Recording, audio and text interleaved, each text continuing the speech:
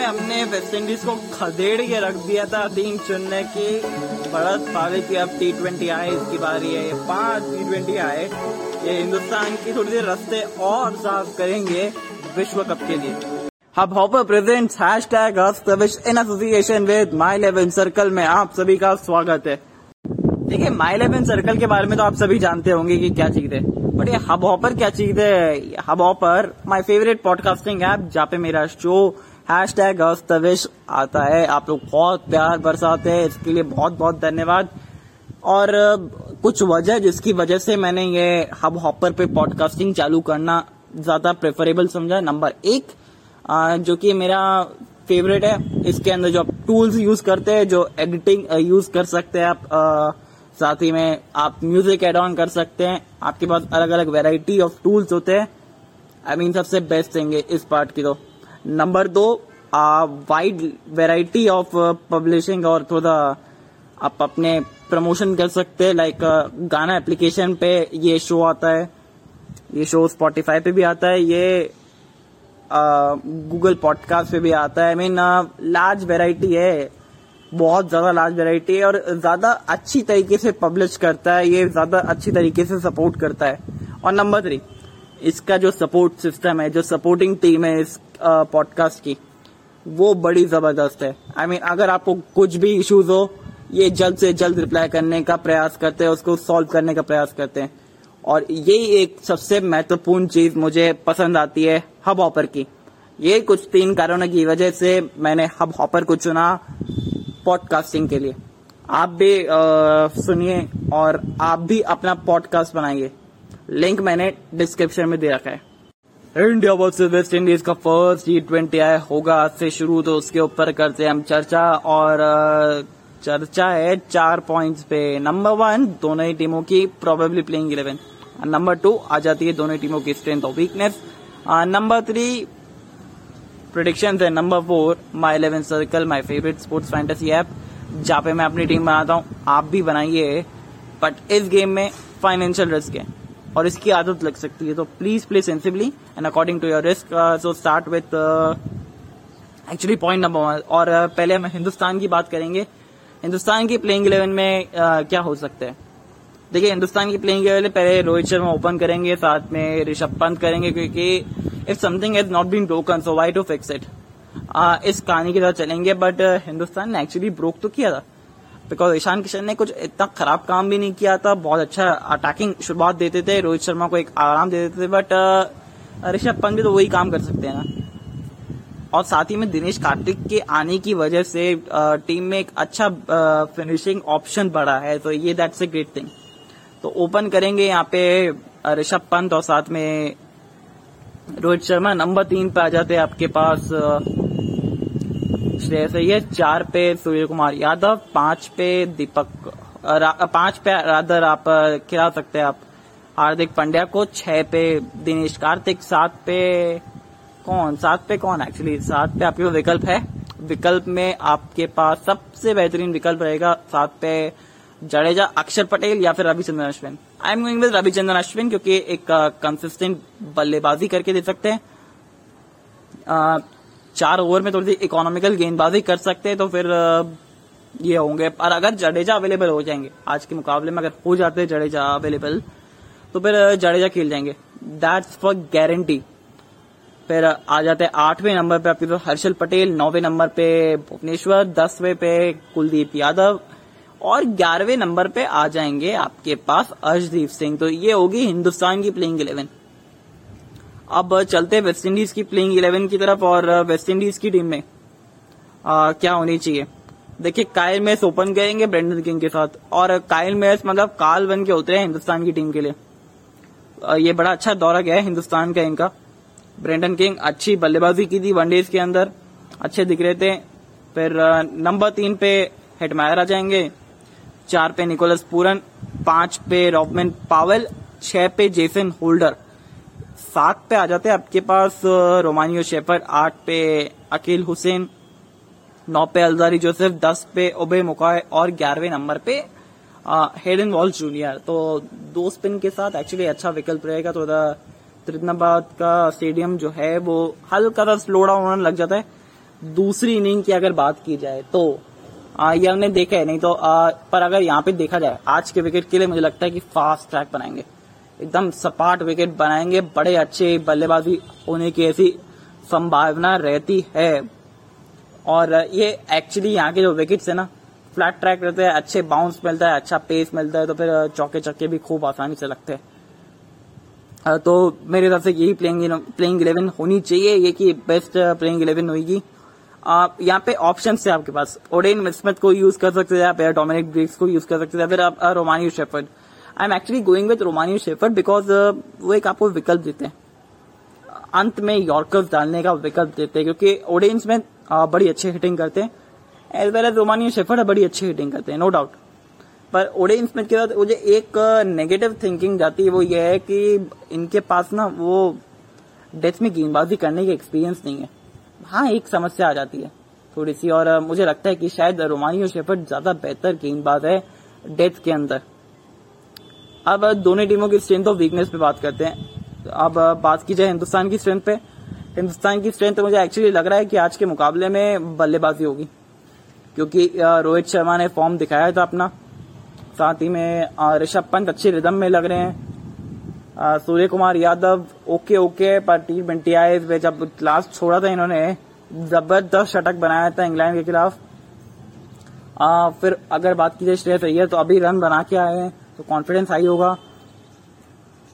तो ये बल्लेबाजी थोड़ी सी ज्यादा बेहतर है। हार्दिक पांड्या एक ड्रीम, मेरे हिसाब से कहूंगा तो ड्रीम एक अपने परफॉर्मेंस दे रहे हैं अपनी टीम के लिए। तो ये कुछ अच्छी चीजें जा रही है हिंदुस्तान के खिलाफ, हिंदुस्तान के साथ। और अगर और भी अगर स्ट्रेंथ की बात की जाए, नंबर 2 स्ट्रेंथ, तो फिर आती गेंदबाजी। I mean Arshdeep Singh is a fantastic bowler. आपको नई गेंद से ओवर करके देखते हैं, पुरानी गेंद से ओवर करके देखते हैं, स्विंग करवाते, लेफ्ट आर्मर है, अंदर की तरफ लेके आ सकते हैं गेंद को, दोनों तरफ स्विंग करवाते हैं। सबसे बड़ी बात वो फंसा सकते हैं, और सबसे बड़ी बात मुश्किल ओवर डालते हैं, फिर भी इकोनॉमी उनका 6, 6.5, 7 के आसपास रहता है। तो एक दर्शाता है इनके पास वो टेम्परामेंट है। फिर बीच के ओवर में आपके पास हर्षल पटेल आ जाएंगे, कुलदीप यादव आ जाएंगे, रविचंद्रन अश्विन आ जाएंगे, तो ये एक प्रॉपर कॉम्बिनेशन के साथ अटैक होता है। और साथ ही में अंतिम ओवरों के बीच में आप मतलब आप मिडिल ओवर्स में हार्दिक पांड्या के साथ भी जा सकते हैं। तो ये एक लग्जरी है हिंदुस्तान के पास, और इस लग्जरी को खोना नहीं चाहेगी हिंदुस्तान। और रोहित शर्मा बहुत अच्छी तरीके से यूज करेंगे इस चीज को, गारंटी, क्योंकि बहुत अच्छे कप्तान है।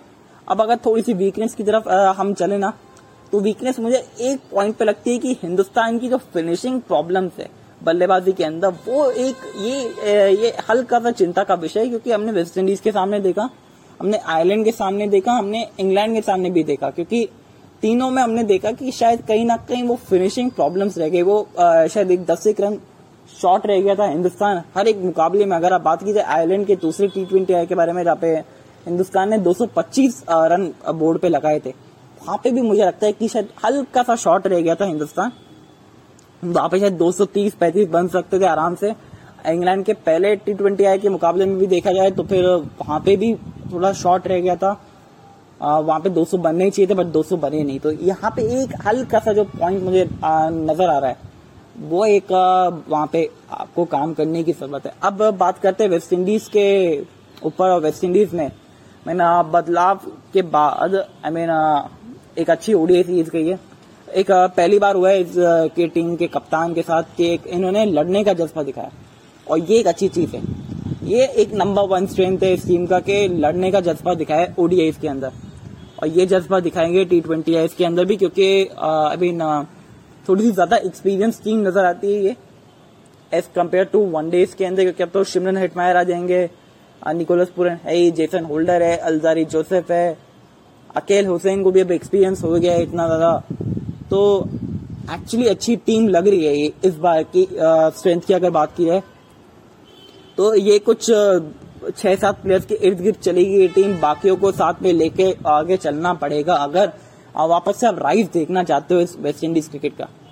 अब बात करते हैं एक्चुअली नंबर 2 जो स्ट्रेंथ इस टीम की है, वो इनकी बल्लेबाजी। जबरदस्त हिटिंग है इनकी टीम की। अगर बात की जाए ना तो अल्जारी जोसेफ बड़े हिट लगा सकते हैं, रोमानियो शेफर्ड लगा सकते हैं, होल्डर लगा सकते हैं, निकोलस पूरन, शिमरन हेटमायर, मैं नाम गिनते गिनते थक जाएंगे, ब्रेंडन किंग, काइल मेयर्स। तो ये अगर जब चल जाए, ये अपने दिन पे किसी भी बड़ी टीम को हरा सकती है, और ये कला है इस टीम के पास। और नंबर 3 जो कि स्ट्रेंथ मुझे नजर आती है कि जो बीच के ओवरों में वो जो स्पिन से गेम फंसा सकते हैं ना, वो इनके पास काबिलियत है। और क्योंकि स्पिन की जो स्पिन वेब है वो फंसा सकती है ये टीम, और बहुत दिक्कतें देगी अगर ये स्पिन वेब में फंसा दिया।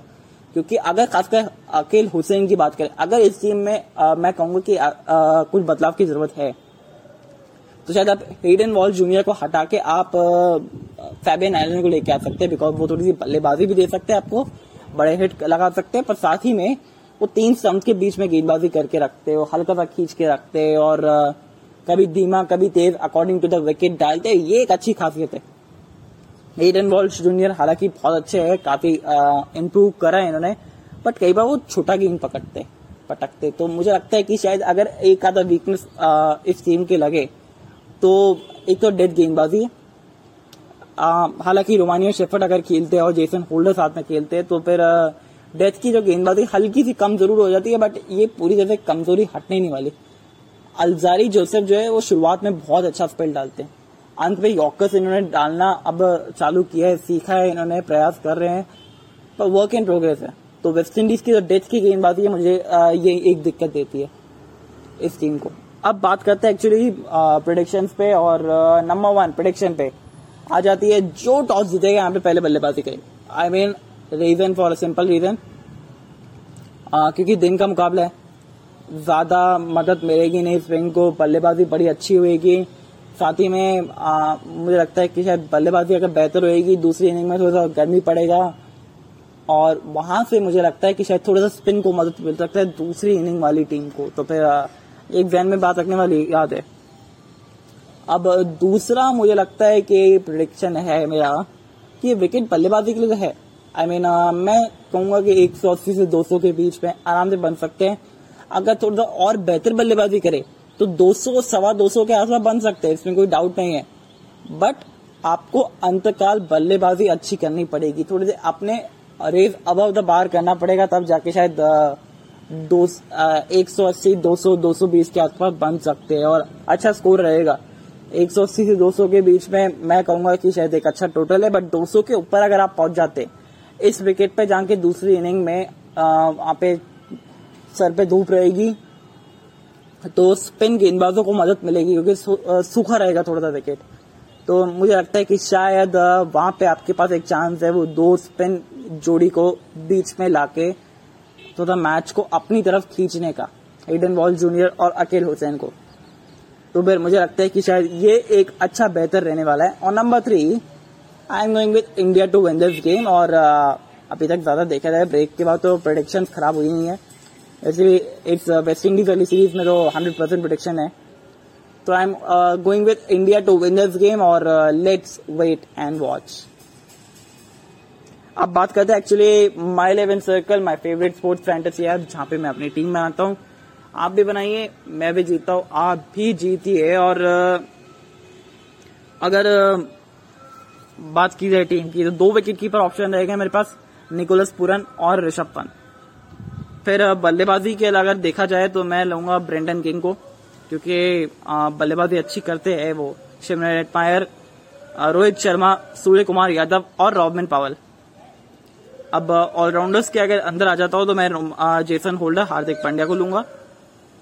और गेंदबाजी में मैं लेना चाहूंगा, आई मीन किसको ले, अगर दूसरी इनिंग में स्पिन होता है तो फिर आप शायद कुलदीप यादव के साथ भी जा सकता है, अगर हिंदुस्तान दूसरी इनिंग में गेंदबाजी करता है तो, बिकॉज रोहित शर्मा टॉस हारते नहीं रहता। बट एक्चुअली कुलदीप यादव अपना वापसी कर रहे हैं, थोड़ा भूखे रहेंगे विकेटों के लिए, तो फिर I am going with Kuldeep Yadav. और साथ ही में उबे मौका है, क्योंकि वो थोड़ा अपना back of the hand slower one डालते हैं। तो फिर ये होनी चाहिए मेरे हिसाब से माई 11 सर्कल की मेरी टीम है। टॉस के बाद मैं चेंज करूंगा ये टीम, क्योंकि इसमें मुझे हल्की सी कमी नजर आ रही है गेंदबाजों की। तो फिर तब तक के लिए टेक केयर, टाटा, बाय बाय, सी यू।